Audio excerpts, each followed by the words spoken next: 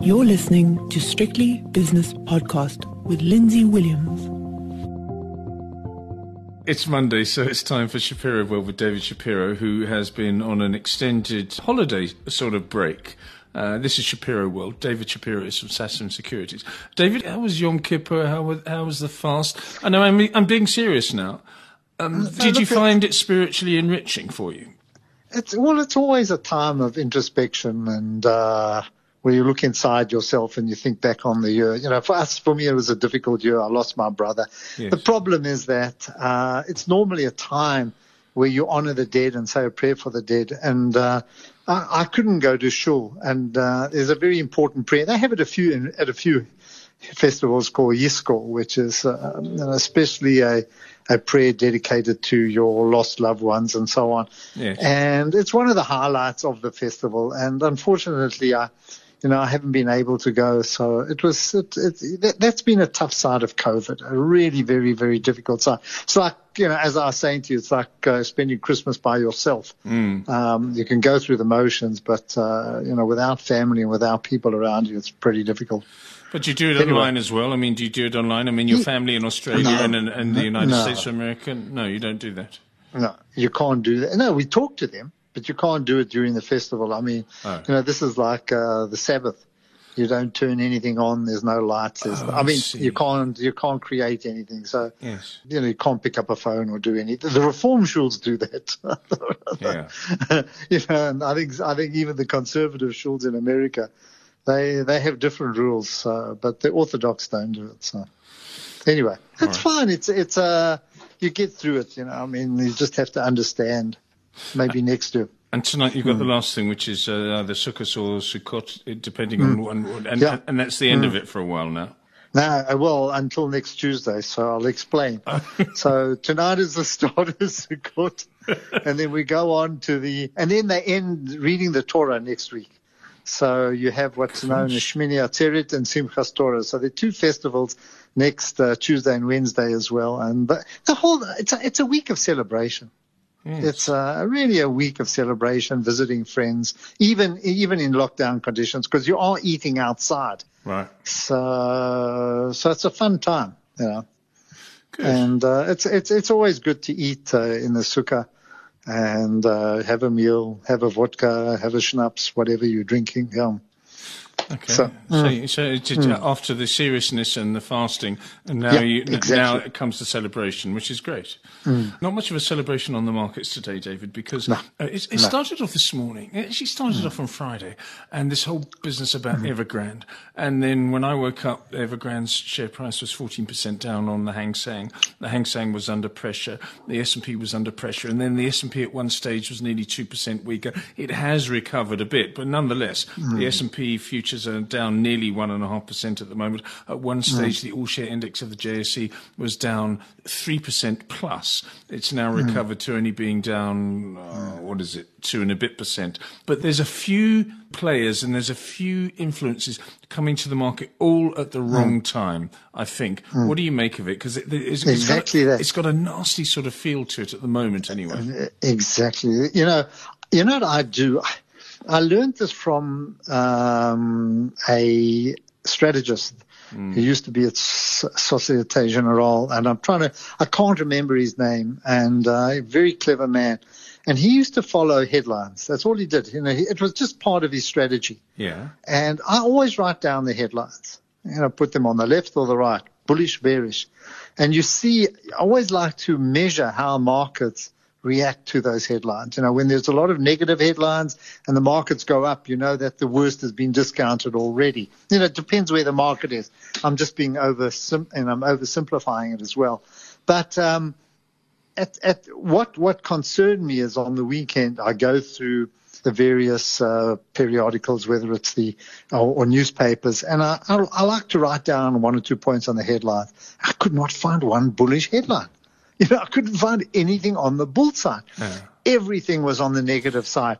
From earnings worry, you name it. you name it, from inflation, earnings worries, slowdown momentum, a slowdown of money going into the equity fund. Then we come on to inflation. Then we come on to Evergrande or Evergrande, whatever pronunciation you want. And so on. And all of the commodity prices, the fall in iron ore. Then you've got the Chinese. You've got the standoff between France and Australia. Wherever you went, everything was negative. And against that wall, it's very difficult for anybody who's thinking about going into the market to go out and buy and say, why should I? So it's bound we're bound to have some kind of a correction. How far it goes, I'm not quite sure. And of course, the other one is we've got Powell meeting this week, the Fed. And everyone's concerned about tapering and when they're going to taper, how far they're going to taper, and so it goes. So, yes. so Lindsay, you know when to just stand back. You don't have to be brave and say, I'm a bull, I'm going to buy, I'll teach them, forget about it. What do you make about Evergrande? Yeah. Because Evergrande is a massive organisation which has up until now anyway. It can't build anything because it's got no money. It can't pay its bricklayers. It can't pay its designers. And can you imagine if you build 600,000 homes a year, which is what it's been doing? How many auxiliary industries there are surrounding those 600,000 homes, David? Can you imagine all those people are going to get phoned up now and said, sorry, we can't pay you. Sorry, we're not going to contract with you again because we've gone bust. I know China has, what's the population of China? 1.2? About 1.3 or 1.3 billion. It's a massive country, and so 600,000 homes doesn't sound like a lot. But on the other hand, it will have a massive effect on the debt markets in that country, and already has. And therefore, if it's because of an interlinked world, the debt markets worldwide will be affected and already are being affected. I think it's a big story. We're in a situation where the banks are not as vulnerable as they were. In 2007, 2008, there's ongoing checks on the banks, stress testing. So yes, I think banks are going to take some knocks, but that will be at the bottom line, which they can manage. But it is going to affect their profits. When it affects their profits, it affects their share price and has a knock-on effect. So I'm quite.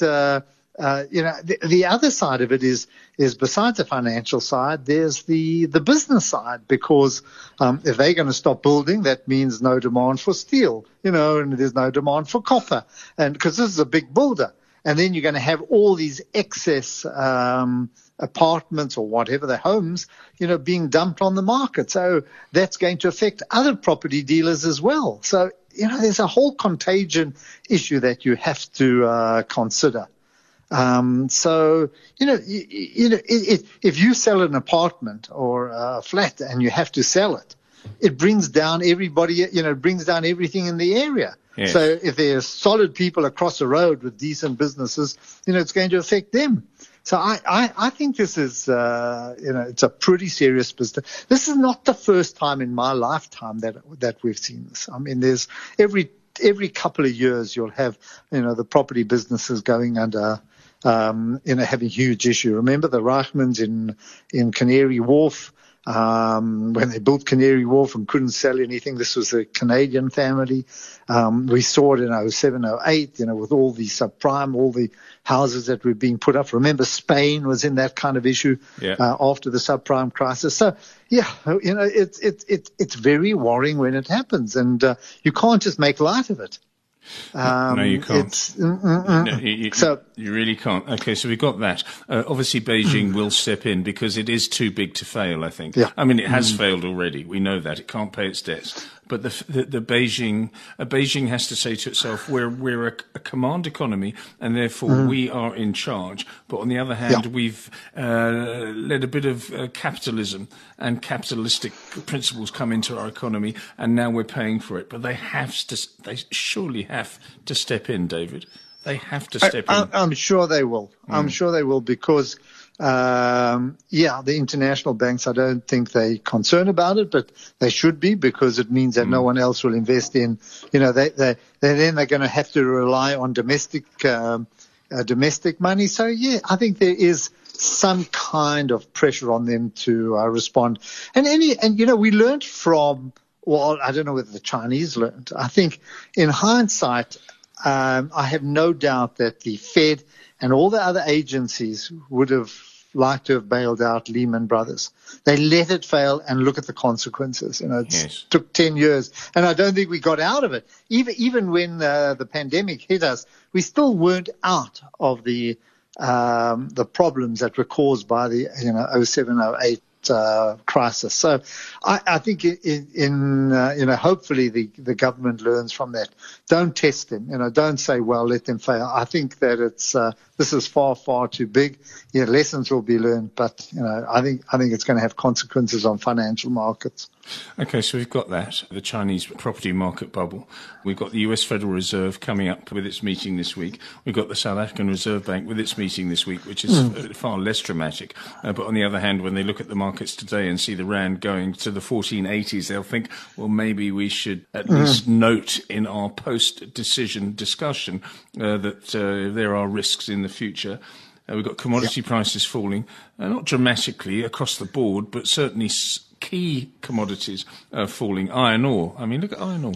Way below half price now.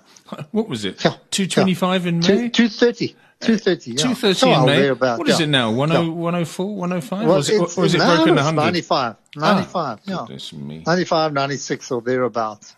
Yeah. Okay, you've got that. And what's happened is that it's not, I think the Chinese, a lot of the producers have been selling their stockpile, making things worse, simply getting in cash, because the government have ordered that they stop production in order to clean the air, because they've got the Olympics coming up, the Winter Olympics. So there are a lot of things that they can do, and it's just completely tumbled the market. From our point of view, Lindsay, I think we spoke about it the other day. For me, it's quite serious, because we've got an iron ore price that is halved. And this has been the big winner. All the tax receipts that we've been getting from companies like Exara, from Kumba, from you name it, from Assore, all of these iron ore producers. Anglo-American PLC, did you see that share price? It was down 8% at one stage today. I know. It's huge. So there's been a massive sell-off and a massive concern. And on top of that, we've got the platinum companies still under pressure. I don't know whether they've picked up anything today, but, platinum was down around about 900, or the low 900s. That was also 1280 not too long ago. So big falls in, and it hasn't been compensated by the by the rand depreciation. So we're going to find some fall off or some collateral damage in our economy as a result of that. So the other thing is that has sort of been not pushed to the side, but certainly is part of the maelstrom of madness that's going on this Monday, which will obviously calm down as it always does. But this I'm reading from Bloomberg now. Treasury Secretary Janet Yellen renewed her call for Congress to raise or suspend the US debt ceiling, saying the government will otherwise run out of money to pay its bills sometime in October. We've heard this so many times before, this brinkmanship, and eventually there's a bipartisan decision where they raise the debt. But she says this, and these are quite strong words for Janet Yellen, who's a very considered woman, and I like her. Writing in a Wall Street Journal op-ed, Yellen said, and this is her quote here, the overwhelming consensus among economists and Treasury officials of both parties is that failing to raise the debt limit would produce widespread economic catastrophe.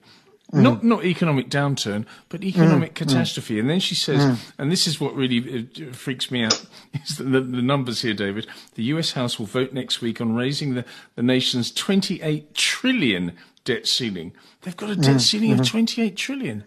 Where? These numbers are mind-boggling, aren't they? You know what happens? We don't even know how many zeros in trillion. So we can't really. It makes no difference to us. But it's quite incredible. It's one of the reasons that they can't afford to mess around and have rates go up, or allow this economic recovery to falter. Yes. So I know that the markets are a little nervous about tapering, but my bet is that the Fed has got a dual role. One is price stability or inflation. The other is employment. And employment's already being challenged, and they don't want to do anything that's going to threaten confidence, that's going to keep people off the market. So, he knows how to handle it. The one thing about Powell is that he's very sensible when it comes to these things. This is not a put, or what do you call it, the Powell put or something like this. I just think that we've got this convergence of so many issues which are not, which are not America's, and I'm talking about China, but they can't afford to make it worse. So I think nothing's going to come of the tapering for the meantime. We'll see. Dave, you're talking your book. Maybe something's going on here. The big news. I just worried about. I'm seriously worried about saying, hold on a sec. You can't stop a recovery now. It's far too early. And I came back. When I was in the US. Yeah. And I looked around. I said, no, we're far from over. This is. It's far too early to call an end to the pandemic and the impact of the pandemic. It's much too early to take the drugs, to take them off their chronic drugs. It's going to take time. On the outside, I think from economists and for commentators, it's easy. But when you get down to ground level, you see a different thing. I see it here in South Africa as well. We way everybody's nervous about the red alert that we got from the UK government. I'm saying, what are you talking about? Who cares? Are you kidding me? Have you seen South Africans, walking around with the mask under their nose, meeting in crowds? It's still an issue. So I'd be very, very careful. And from a vaccination point of view, we know we're near the levels that we need to be at. We're making progress, sure.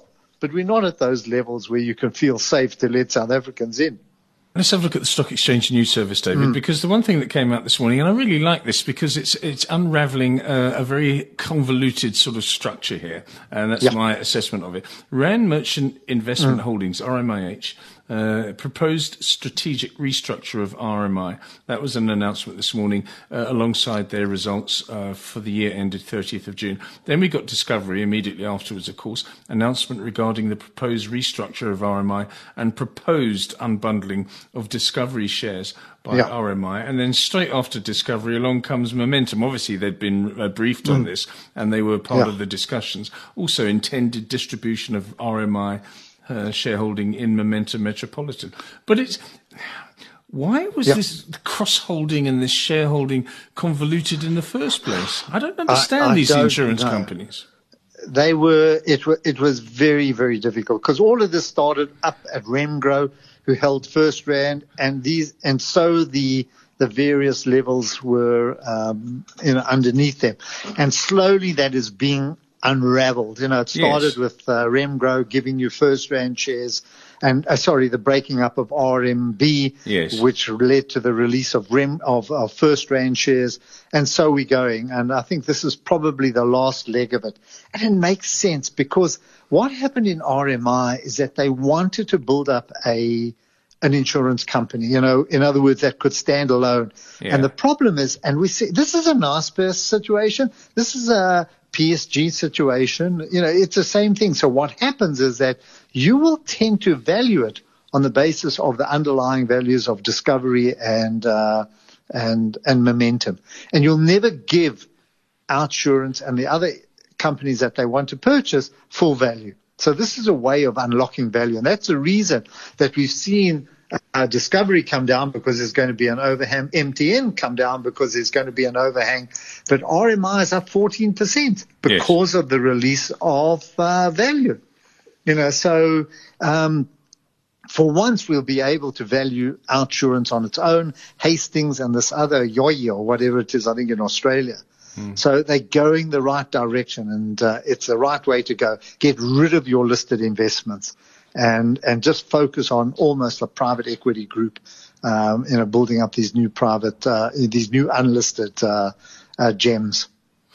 Very good. So at last, this convoluted and rather over elaborate. I wonder, why did they do it, David? Was it for tax reasons? Why did they have this sort of tangled web of cross shareholdings? What was it all about?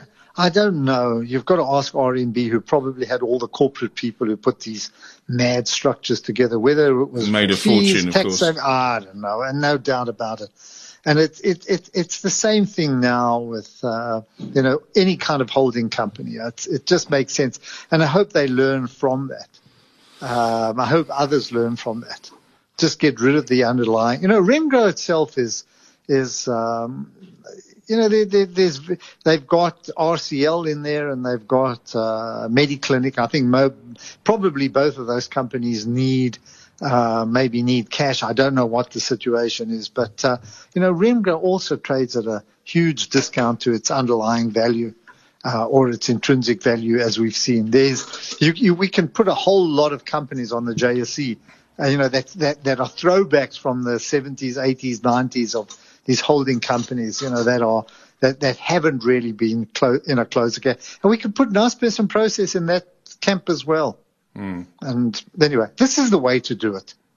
This is a way to just get rid of all the holding all the listed businesses, and list. They're going to raise money, which means they've got something in their in the pipeline. They're going to look for they recapitalize a business and look for other businesses that they can add. Exactly. If you owned a company, if you were the CEO of a company, you would indulge in this. You'd just say to yourself, this is what I'm good at, this is what we're good at, and we'll do that. And if we do really well, but we see an opportunity elsewhere, then maybe. But you don't invest in another listed company, I don't think. No. What's the point? No. If I want Discovery, I'm going to buy Discovery. Exactly. I don't want it contaminated by Momentum. If I want Momentum, I don't want it contaminated by Discovery. Yeah. Anyway, I'm sure they'll sit around the barbecue or some dinner or something in those days and say this is a good idea, and now maybe they're saying, well, maybe not. But I'm sure the investment banking consultants and all those sort of people are making a fortune out of it. Investors are shunning these businesses. Yes. And it's you've got Renette, which has still got a lot of British American tobacco in it, although the price has been falling, and it's got a few other investments. But you know what?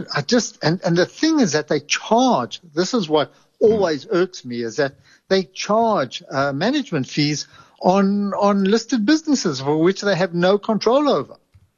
So make fat fees out of the situation. Even good old Yanni and Piet Mouton, they still make big money out of their underlying holdings. For what? What value they're not adding value because there's a discount. Yeah.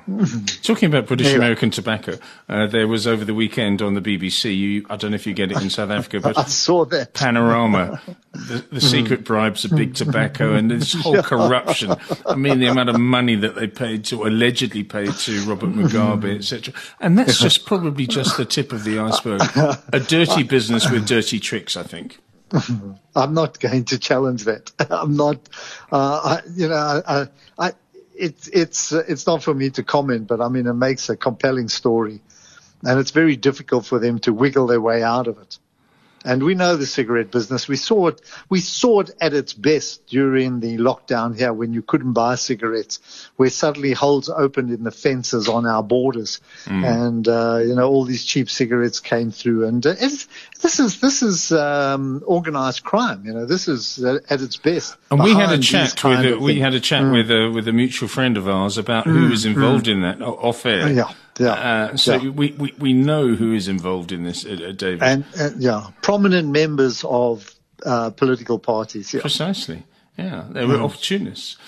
Anyway, I have to ask you one thing now, and it may be a difficult question for you to answer. When you see things like this, when you see British American tobacco, okay, maybe a company that's making money, and your job is to make your clients money. But do you say to yourself, I'm sorry, if you want to invest in this company, given what I've heard, you're going to have to do it elsewhere. And if you want to be invested in an oil company or a fossil fuel company, you'll have to do it elsewhere. How do you approach this, David?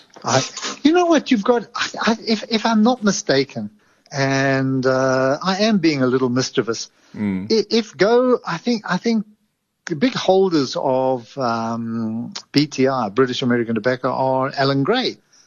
I know they've always had a very big stake in it, and I'm sure there are a lot of other value investors. I think you've got to ask them that question, and you ask that question at a time where ESG is such a big subject. Exactly. This is governance. So you have to ask the question, are you going to sell them because of this? Do you believe it? And what is your answer to it? And see them wiggle out of it. They might have a very valid answer for it.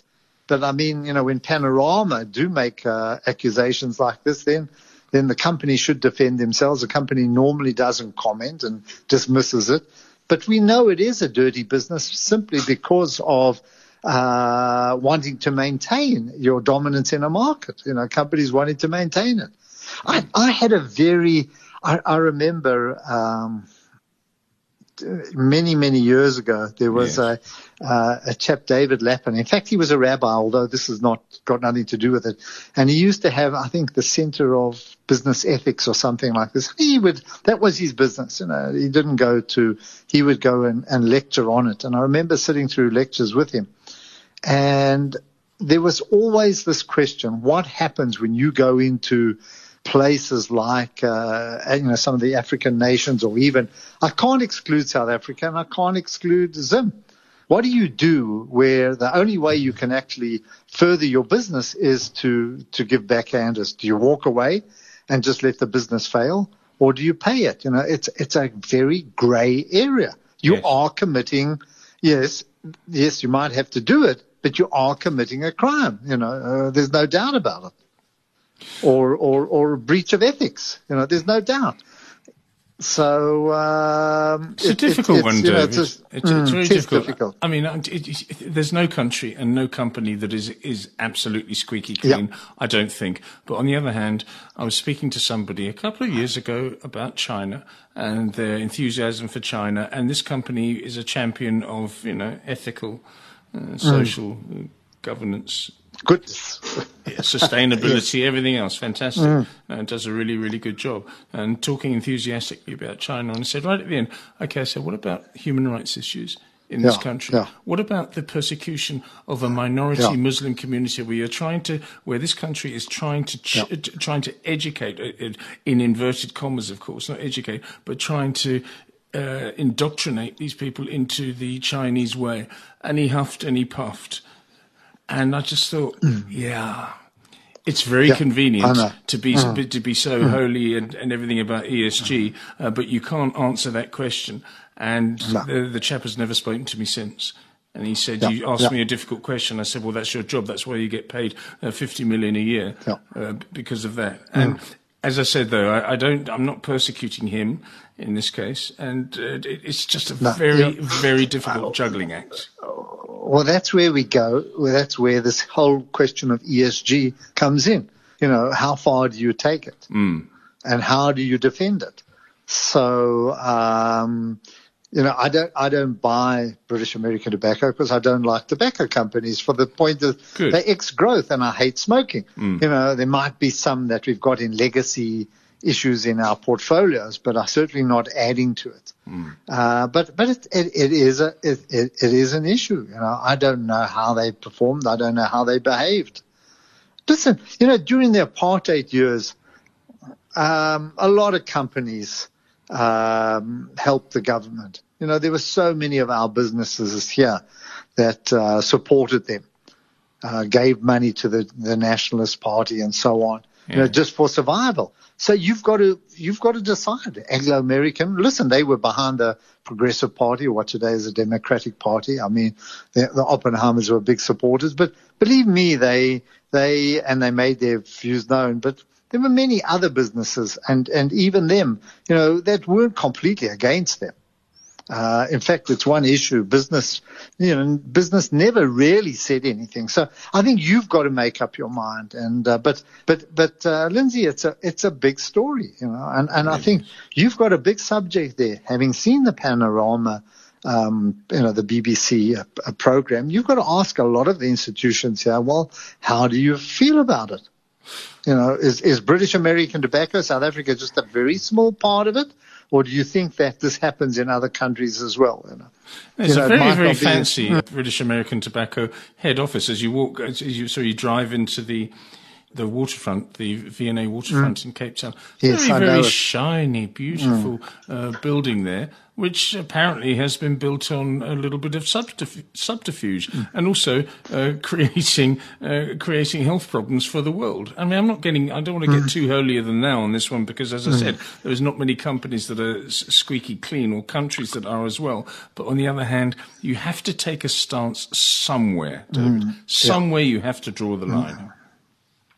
No, I agree with you. I should put out a tweet. But it's nice for you if you want to challenge people. I think you can make them feel very uncomfortable. They must defend it. Yeah, they must. Also pull any potential sponsorship.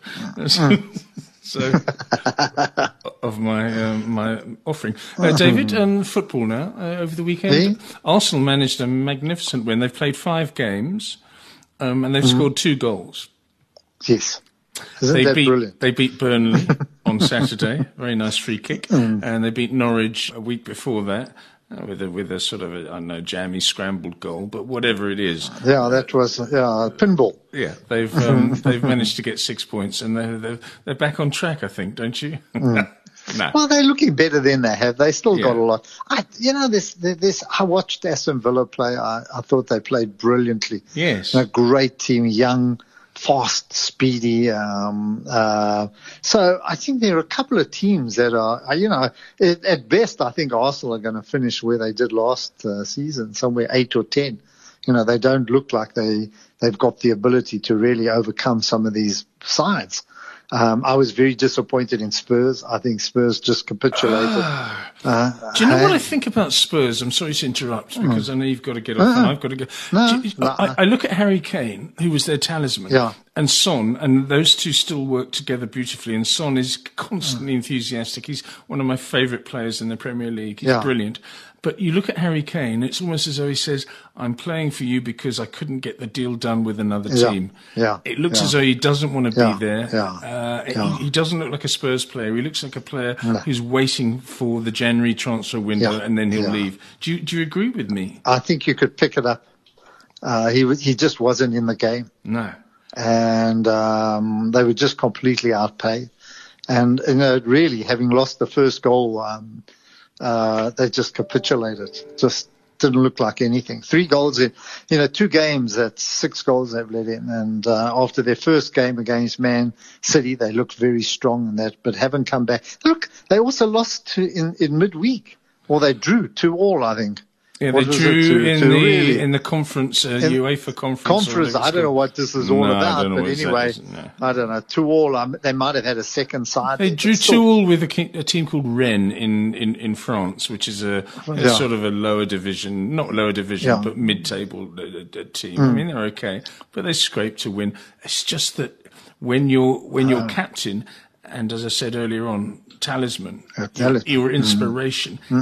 Hasn't got his heart in it, and he hasn't, then it affects everybody. They know what's going on behind the scenes. They go for a drink with him, and they go for dinner with him or whatever.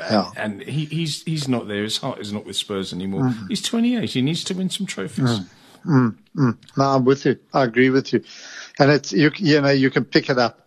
And you look at the difference between him and Ronaldo, who hasn't lost his enthusiasm. If you track Ronaldo on the field, you see where he's running. He's back at the halfway. He's chasing every ball. And when you've got a player like that, he shows up everybody else. Where he's running and he has that enthusiasm. He shows up the other members of the team. And he lifts the whole standard. But I didn't see that. I was very disappointed in Spurs. Very, very, Me too. Okay. Anyway. All right, David, thank you very much for your time. David Shapiro is from Sasfin Securities, and that was Shapiroworld. The views and opinions expressed in these podcasts are those of Lindsay Williams and various contributors and do not reflect the policy, position or opinion of any other agency, organisation, employer or company associated with strictlybusinesspodcast.com. Assumptions made on the analyses are not reflective of the position of any other entity other than the speaker or the author. And since we are critically thinking human beings, these views are always subject to change, revision and rethinking at any time. Please do not hold us to them in perpetuity.